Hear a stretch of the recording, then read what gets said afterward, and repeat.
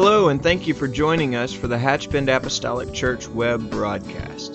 In our society today, some, and yes, sadly, maybe even most, question the value of preaching in their lives.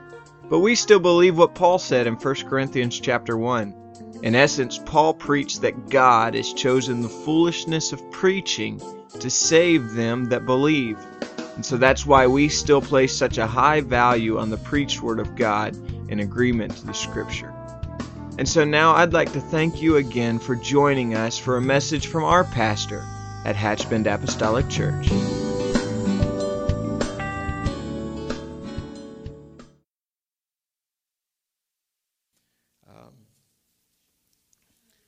My grandfather used to say it's not how high you jump, but it's how straight you walk when your feet hit the ground. And there's just a lot of wisdom in that statement, and because there are seasons of jumping, seasons of joy, and seasons of praise and worship, but many times our days are spent just walking with the Lord, just serving Him. And that's what I want to speak to you about tonight. The book of Philippians chapter 3 and verse number 16. In all truthfulness, we could just read the entire chapter, the third chapter. But we'll just read a few verses and then refer to maybe some of those that precede this. Philippians 3:16, the Bible says, "Nevertheless, whereto we have already attained, let us walk by the same rule, and let us mind the same thing. Brethren, be followers together of me, and mark them which walk so as ye have us for an example. For many walk, of whom I have told you often, and now tell you even weeping, that they are enemies of the cross of Christ." That's alarming, isn't it? Amen. But Paul is speaking very forthright. He said, "I've told you often, and now I tell you weeping," or I tell you with a spirit and a sense of brokenness. I tell you that there are those that are enemies of the cross of Christ, whose end is destruction, whose God is their belly, and whose glory is their shame, who mind earthly things. I want to just speak to this evening about walking with the Lord, and you may be seated. The fear of God. I am an observer of people. I suppose that interest is somewhat connected to my calling to the ministry, and as a pastor in particular, I wouldn't deny that accusation or charge, I suppose. But I often find myself in public places just sitting and watching people pass by, not to judge or criticize them, but just to maybe just look at them analytically, whether it's in the mall or just walking down a busy sidewalk, whatever it may be. I find myself many times riding down the road and watching people driving down the road and just kind of wonder where they're going. And coming home from General Conference, my wife and I were coming back through Atlanta on Sunday, and I thought Sunday afternoon, it surely couldn't hurt to go through downtown Atlanta. And oh, what a mistake it had proven to be. And we just kept asking ourselves, like we own the road, where are all these people going? And what are they doing out here? And I'm quite sure that many, if not most of them, are driving with some intention, and they're obviously driving with some destination. But by the same token of not only watching people walk or drive or whatever literally, but I often wonder about where people are walking spiritually. Sadly, I think many people are just drifting, and they're just a little bit unrooted, and they're awash from the shore, so to speak, and they're not grounded in something. They're just sort of drifting along. And spiritually speaking, I think naturally that's dangerous, but I certainly think spiritually speaking, to be adrift is a dangerous, dangerous thing, because you're just at the whim of whatever currents are beneath you, or you're at the whim of whatever waves or wind are above you. And so it's a very, very dangerous thing. And I feel like that maybe most people, or many people at least, have some short-term goals, but there are a lot of people that never really give thought to the big picture. And some people kind of live just kind of Monday to Friday, just week to week, and maybe month to month, stretching it there, being pretty generous, but never give any thought to the big picture of life and where we're going and what we're doing and what we're trying to accomplish as an individual. I'm certainly not trying to insult anyone's intelligence, but even when you know where you want to go, even if you have a destination in mind, you still have to know how to get there. You've got to have something, some tool, some instrument that'll help you to obtain whatever that goal. Again, there are certainly other callings or vocations that would mandate this, but due to the work of the ministry, my wife and I, for many years, kept a road map in our car at all times. Whether we were going to a conference or preaching in an unfamiliar city, whatever it may have been, we needed something that would help us make sure that we're going to arrive where we desire to be. And so you've got to have some sort of tool in your life. And of course, for the most part, I think maps have been replaced by our GPS systems, but the point remains the same. If you want to get from point A to point B, you're going to need something to assist you along the way. With a map, someone said you must plot your course. If you've got a map, you're going to have to, many times we'd take a red marker or a highlighter and you would plot your course. But so with a map, you've got to plot your course. You've got to have something to guide you along the way. And so as a church, I think if we speak in a collective sense, we must first determine what the Lord desires for us to do or be as a church. And then we have to plan in order to reach that destination. I've found it to be quite consistent that you just don't wind up certain places. People don't just accidentally succeed at anything. You've got to be pretty intentional about it. You've got to make sure you got to start early. You've got to plan, and then you've got to work that plan. This evening, we began reading from Philippians 3:16, but if we were to consider some scriptures previous to that, the Apostle Paul expressed very openly and very wonderfully, I think, his passion to know the Lord. And there's no doubt that the mission of Christ was Paul's goal. It was in his goal in life, not just here on this earth, but it was his goal in eternity. I think that Paul had an unexplainable almost passion to know the Lord in every aspect. We see in Paul seemingly an unquenchable desire to know the Lord in a passionate way that's not found in everybody. You just don't see that everywhere you turn. And that's all right to amen that, even if that indicts us. You just don't see that kind of passion in everybody you meet. I realize that I mentioned Paul Sunday when I was preaching, but it is true. He was seemingly one of the most single-minded and focused individuals that you can certainly read about in Scripture. He had that inept ability to just hold on to the goal no matter what was coming his way, whether it was praise or whether it was prison.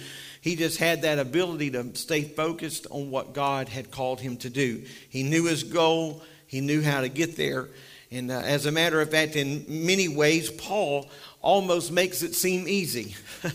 When you think about the writings of Paul, when you think about the letters that were given to us, even from behind prison bars, Paul just has such flowing vocabulary, such a pointed text to reach to the heart and the mind of every person. He almost it makes it seem easy. In other words, Paul just says, just follow the Lord. If you want to make it, just follow the Lord.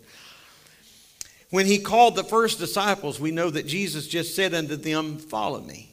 If you'll follow me, he was actually talking to some men that were fishermen, but he said, if you'll follow me, I'll make you fishers of men. And so that salvation call, I think, has never changed, and that is just to follow the Lord wherever he leads us. I think if we were to be honest tonight, all of us could say that in following the Lord, we have walked into some very pleasant paths, but we've also walked some dusty paths, some paths of great uncertainty. But we just continue to follow the Lord.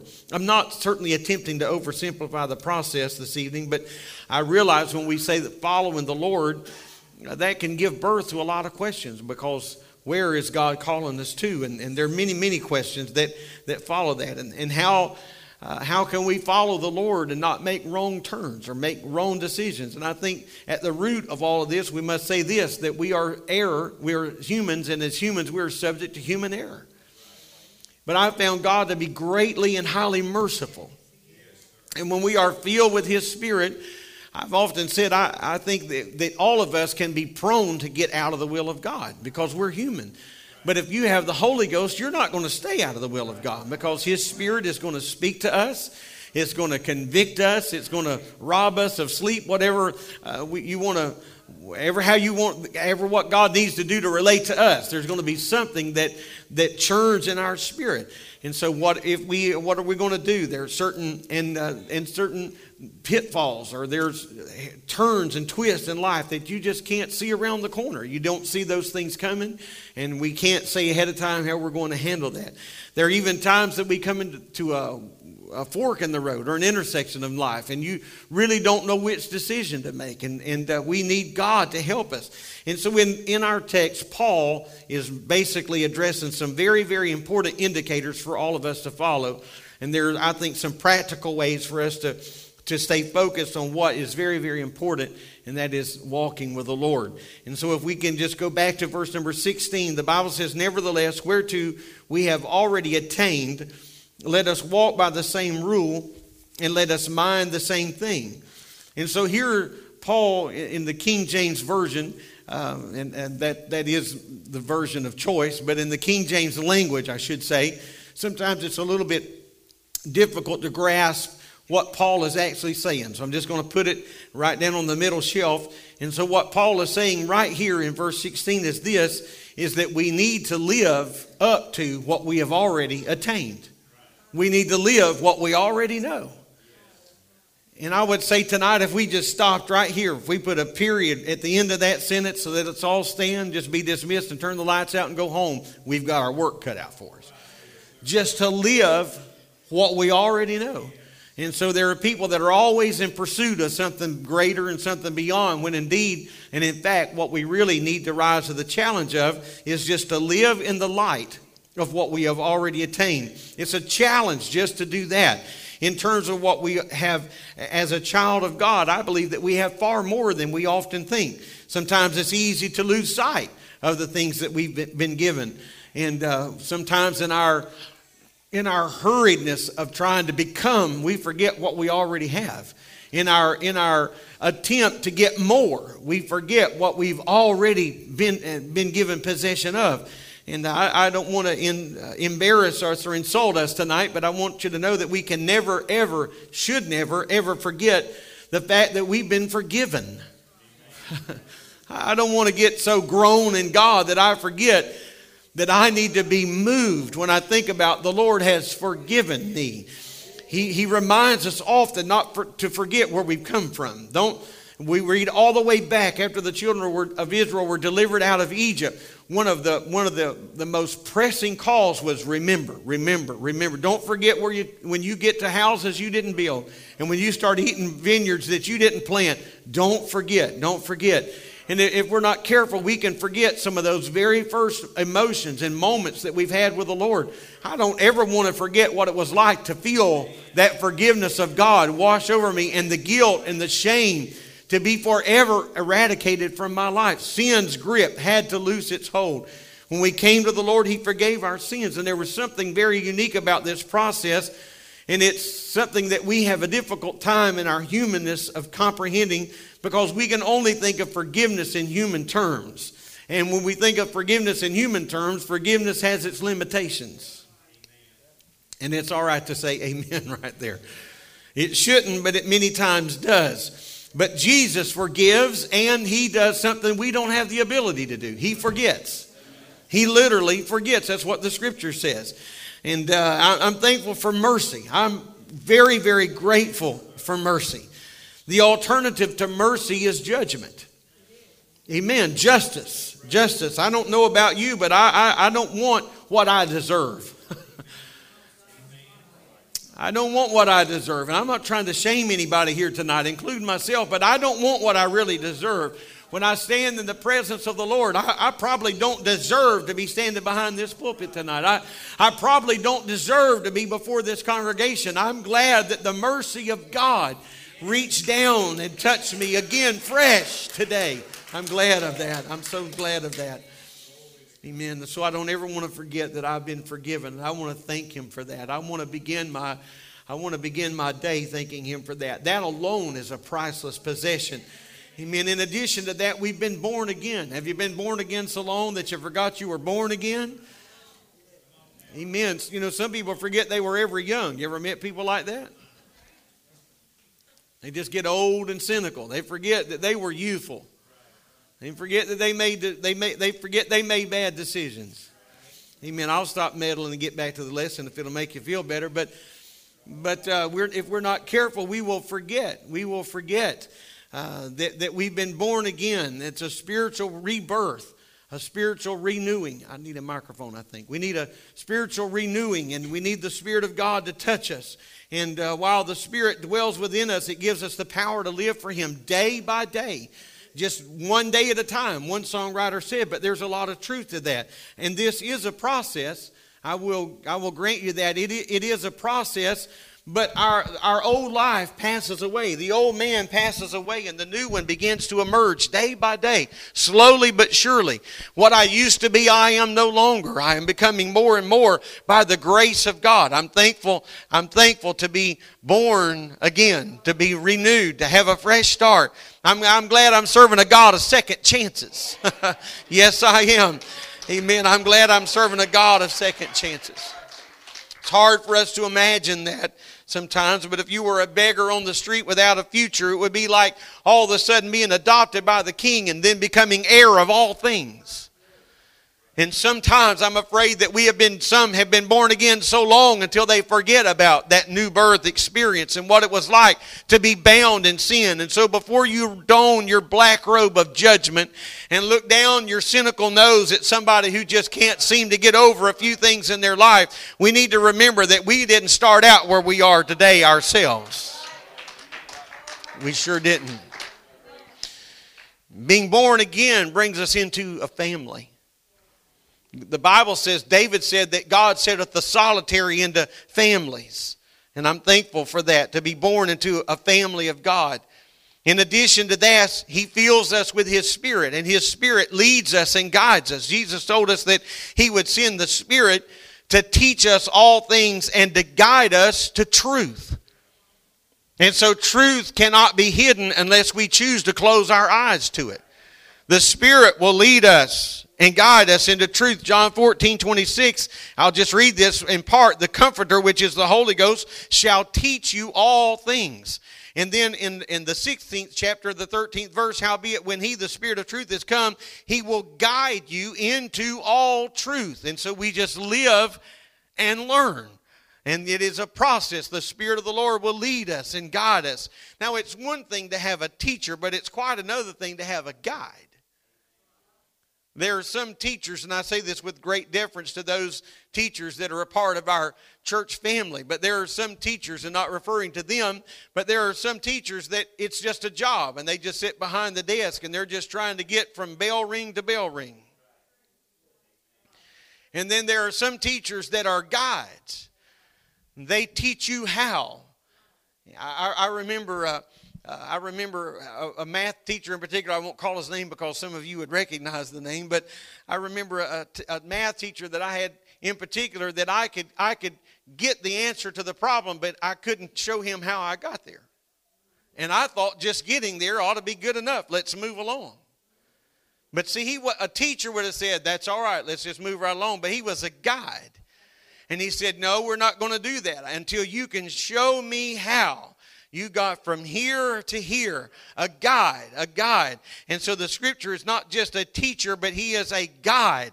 He will always be with us to point us the way, to comfort us and encourage us. And I'm thankful for that. And because we have the Holy Ghost, we have been given the promise of insight to His Word. The Bible teaches us that those that do not know the Lord are blind to spiritual truths. Here's what 2 Corinthians 4:4 says, in whom the God of this world hath blinded the minds of them which believe not, lest the light of the glorious gospel of Christ, who is the image of God, should shine unto them.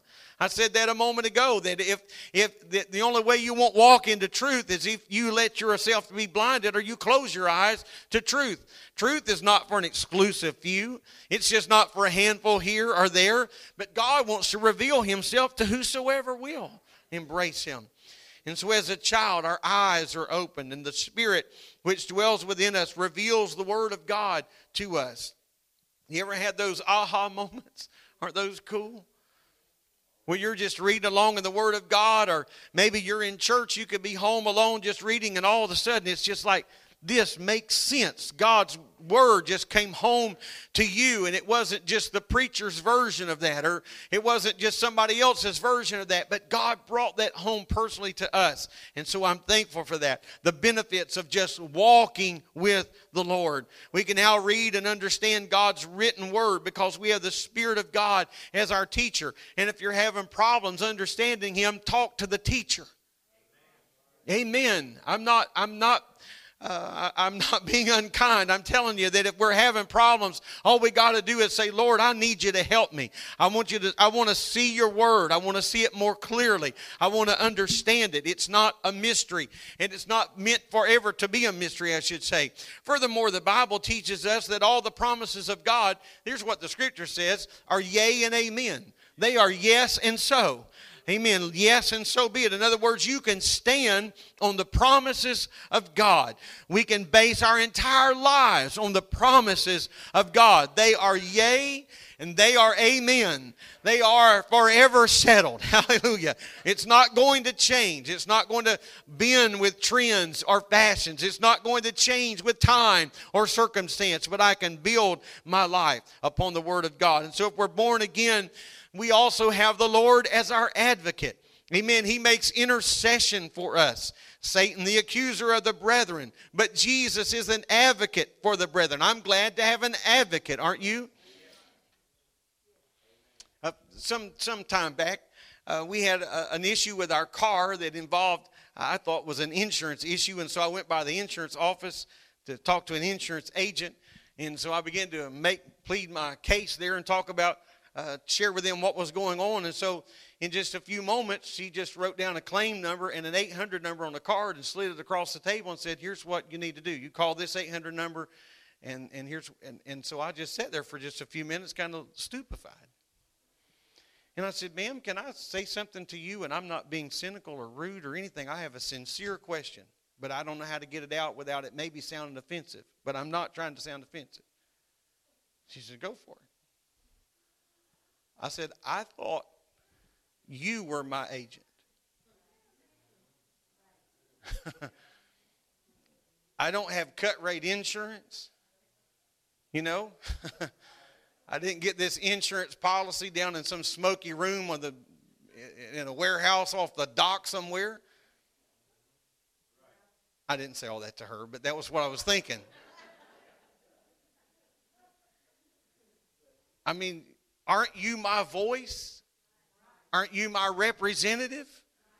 You know what's going to happen if I dial this 800 number. It's going to be 3 days before I get a live person on the other end. I'm glad that I have an advocate. I'm glad that we worked through that, by the way, and she made the phone call. And got through to somebody the first time. I would have never been able to pull that off. But I'm thankful that there is an advocate, someone that would stand and be my voice and be my representative. I don't need somebody to hand me a card with a number. Amen. While Satan's accusing, I'm glad that the Lord is my advocate that's saying, but wait a minute. What a promise. We've been given this spiritual weapon that we need to defeat the enemy. And so we have all the weaponry at our disposal. We've been given the spiritual armor to withstand the attack of the Lord, but we've also been given weapons to defeat the enemy. And so when we talk about the armor of God, we need to realize that in that armor is not just something to help us take and withstand the blows, but He's also given us a sword ourselves. So we can't just defend ourselves, but we can also go in a spirit or an attitude, a position of offenses of well. And finally, we've been given a home in heaven. I'm thankful for that. I may not preach about heaven enough. I thought about this afternoon, but I'm thankful for heaven. I'm thankful that my future is secure. I'm thankful that I can stand with confidence in the Lord. I want to live just like anybody else as long as I can, as long as the Lord would grant and merit me. But I want you to know that I'm thankful for the hope that I have on the other side. One day I'm going to see Jesus face to face and live with Him forever. That's not just preacher talk. That's what's in my heart. Amen. I'm not saying that because I'm holding the microphone. I'm thankful that heaven is my home. I'm thankful that I know that. There'll be no suffering, no sorrow, no sickness, no death, no pain, no fear, no regrets. I can't hardly wrap my mind around all of those promises when I think about what heaven is going to be. What a wonderful hope that we have. This world is not my home. I'm just passing through. And so when Paul says that we should live up to what we have attained, we need to understand that we possess a great deal, and we should live like those that have been blessed and have so much to share.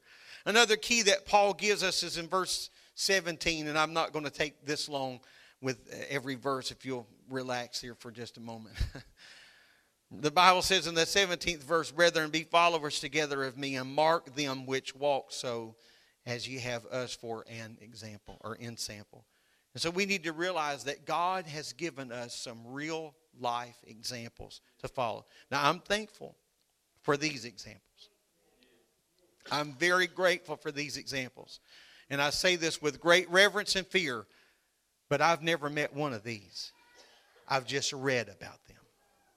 I feel like some of them I know, some of them that we relate to so much, but I'm thankful for the real life examples that God has given us on this place we call earth.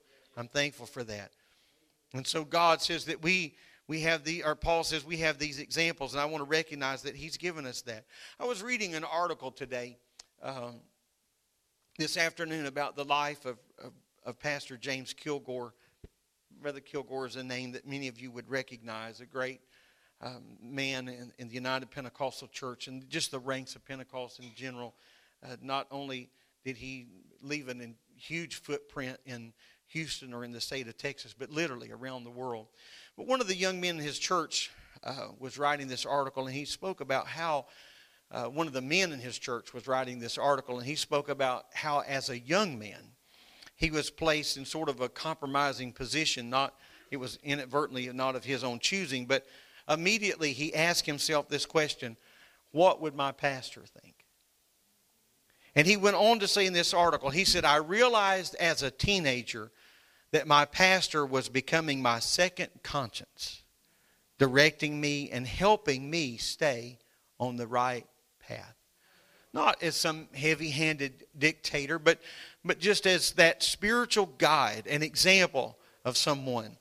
In like fashion, Paul said that the Lord had given them examples to follow, and he encouraged them to do so. As a matter of fact, Paul was not an egotistical man at all, but Paul said in Corinthians 11:11, "Follow me as I follow Christ." He wasn't speaking out of ego, but he was speaking with great humility. Although Paul was not perfect and never claimed to be, he was earnestly giving everything he had to follow the Lord. And so when you find people like that in your life, that's the person I want to hook my wagon to.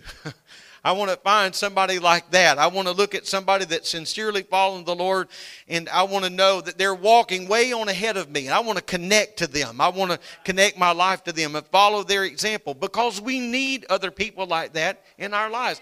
No matter how old you are tonight or how long you've been living for God, you need somebody like that in your life. We need somebody that can encourage us.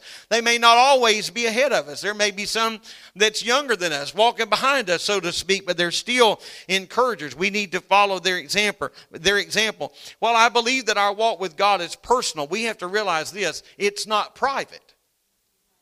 I have a personal walk with the Lord, but it's not a private walk with the Lord.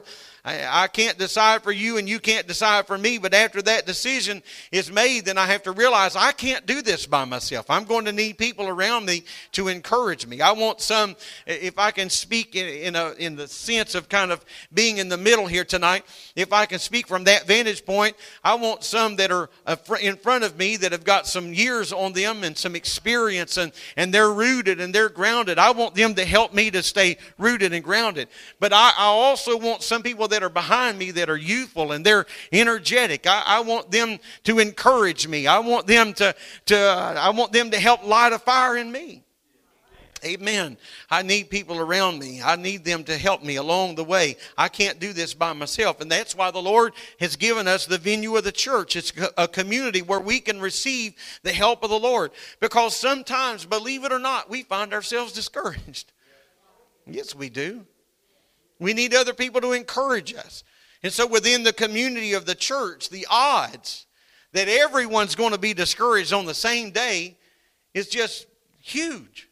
Almost impossible, if not impossible, barring some catastrophic thing that would happen in a local church. And so the odds that I'm going to be here tonight and I'm going to be discouraged and every last single person that walks through the door is going to be in the same shape I'm in, it's not all that great. So I may be really going through it, but after a while somebody's going to walk through the back door and they're going to be grinning from ear to ear. And after a while, their smile is going to put a smile on my face. They're going to impart something into my life. And that's why Romans 15:1 says that the strong ought to bear the infirmities of the weak. And sometimes we find ourselves, if we're not careful, growing a little complacent. And we need people to come along beside us and challenge us and get us off of that top dead center. And sometimes we start to stray. Yes, we do. And we need people that care enough about us that will just come to us and speak into our lives. And then we need to be grown enough to appreciate that and not be offended by that. That somebody loved me enough to reach over and pull me back in. Otherwise, I would just continue walking down the wrong road. And as our musicians come, I want to finally deal with verses 18 and 19. And this is what we must come to realize. That in our walk with God, there will be people that oppose you. You will meet opposition. For many walk, of whom I have told you often, verse 18, and now I tell you even weeping, that they are the enemies of the cross of Christ, whose end is destruction, whose God is their belly, and whose glory is in their shame, who mind earthly things. Sadly, we need to understand that there are people that will just stand in direct opposition. They don't want to see you succeed. Sadly, I have watched people whose lives were just running aground and they started coming to church and turned their life all around, and their families started giving them some of the most grief. And you'd think of all people that ought to be encouraging them to walk in goodness gracious, they're 1,000 miles from where they were yesterday or 2 months ago or 3 months ago, and some of their closest friends will be the ones that start trying to put stumbling blocks in their way, and it just sort of blows your mind, doesn't it? Amen. I've watched that happen over and over and over and over. So you got to recognize that. You've got to prepare for it, and you've got to be determined not to be detoured by that.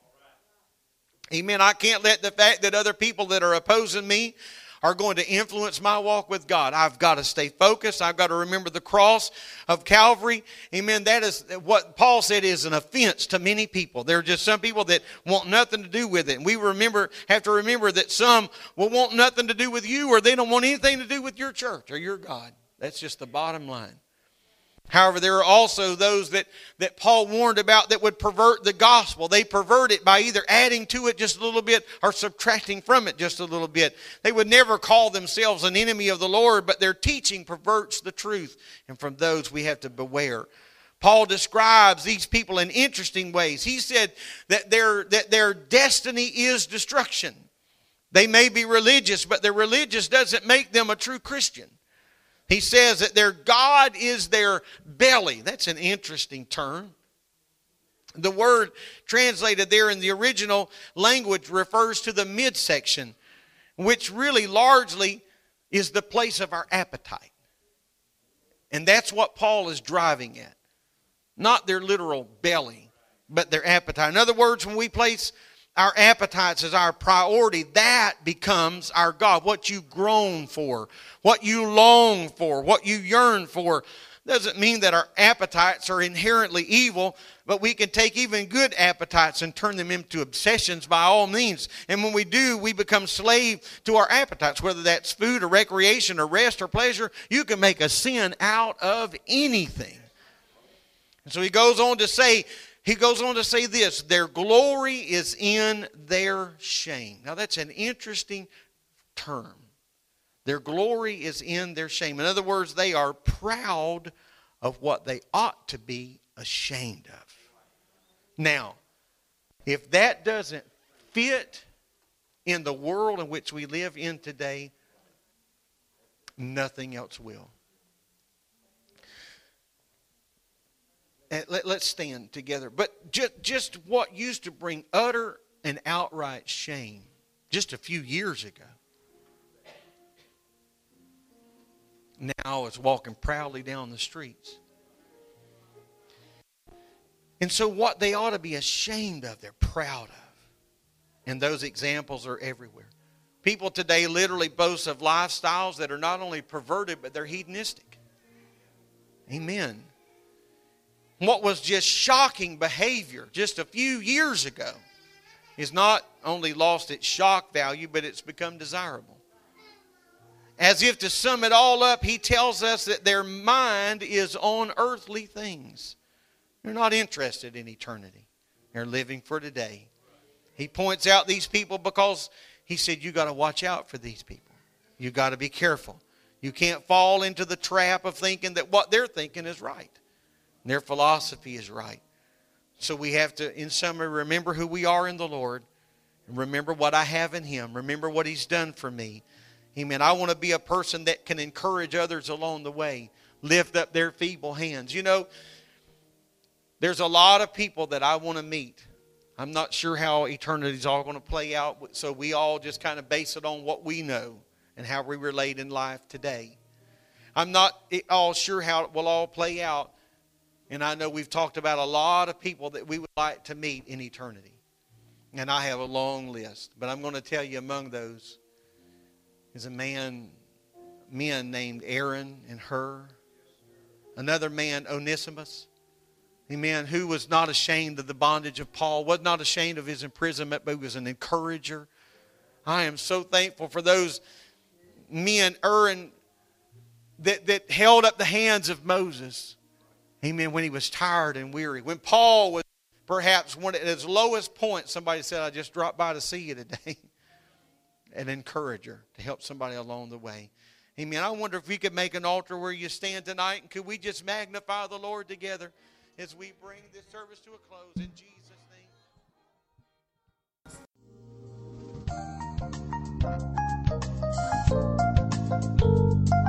This message has been brought to you today by the media ministry of Hatchbend Apostolic Church. We pray that it's ministered to you in some way, and we'd like to take this opportunity to invite you to join us in service here at Hatchbend Apostolic.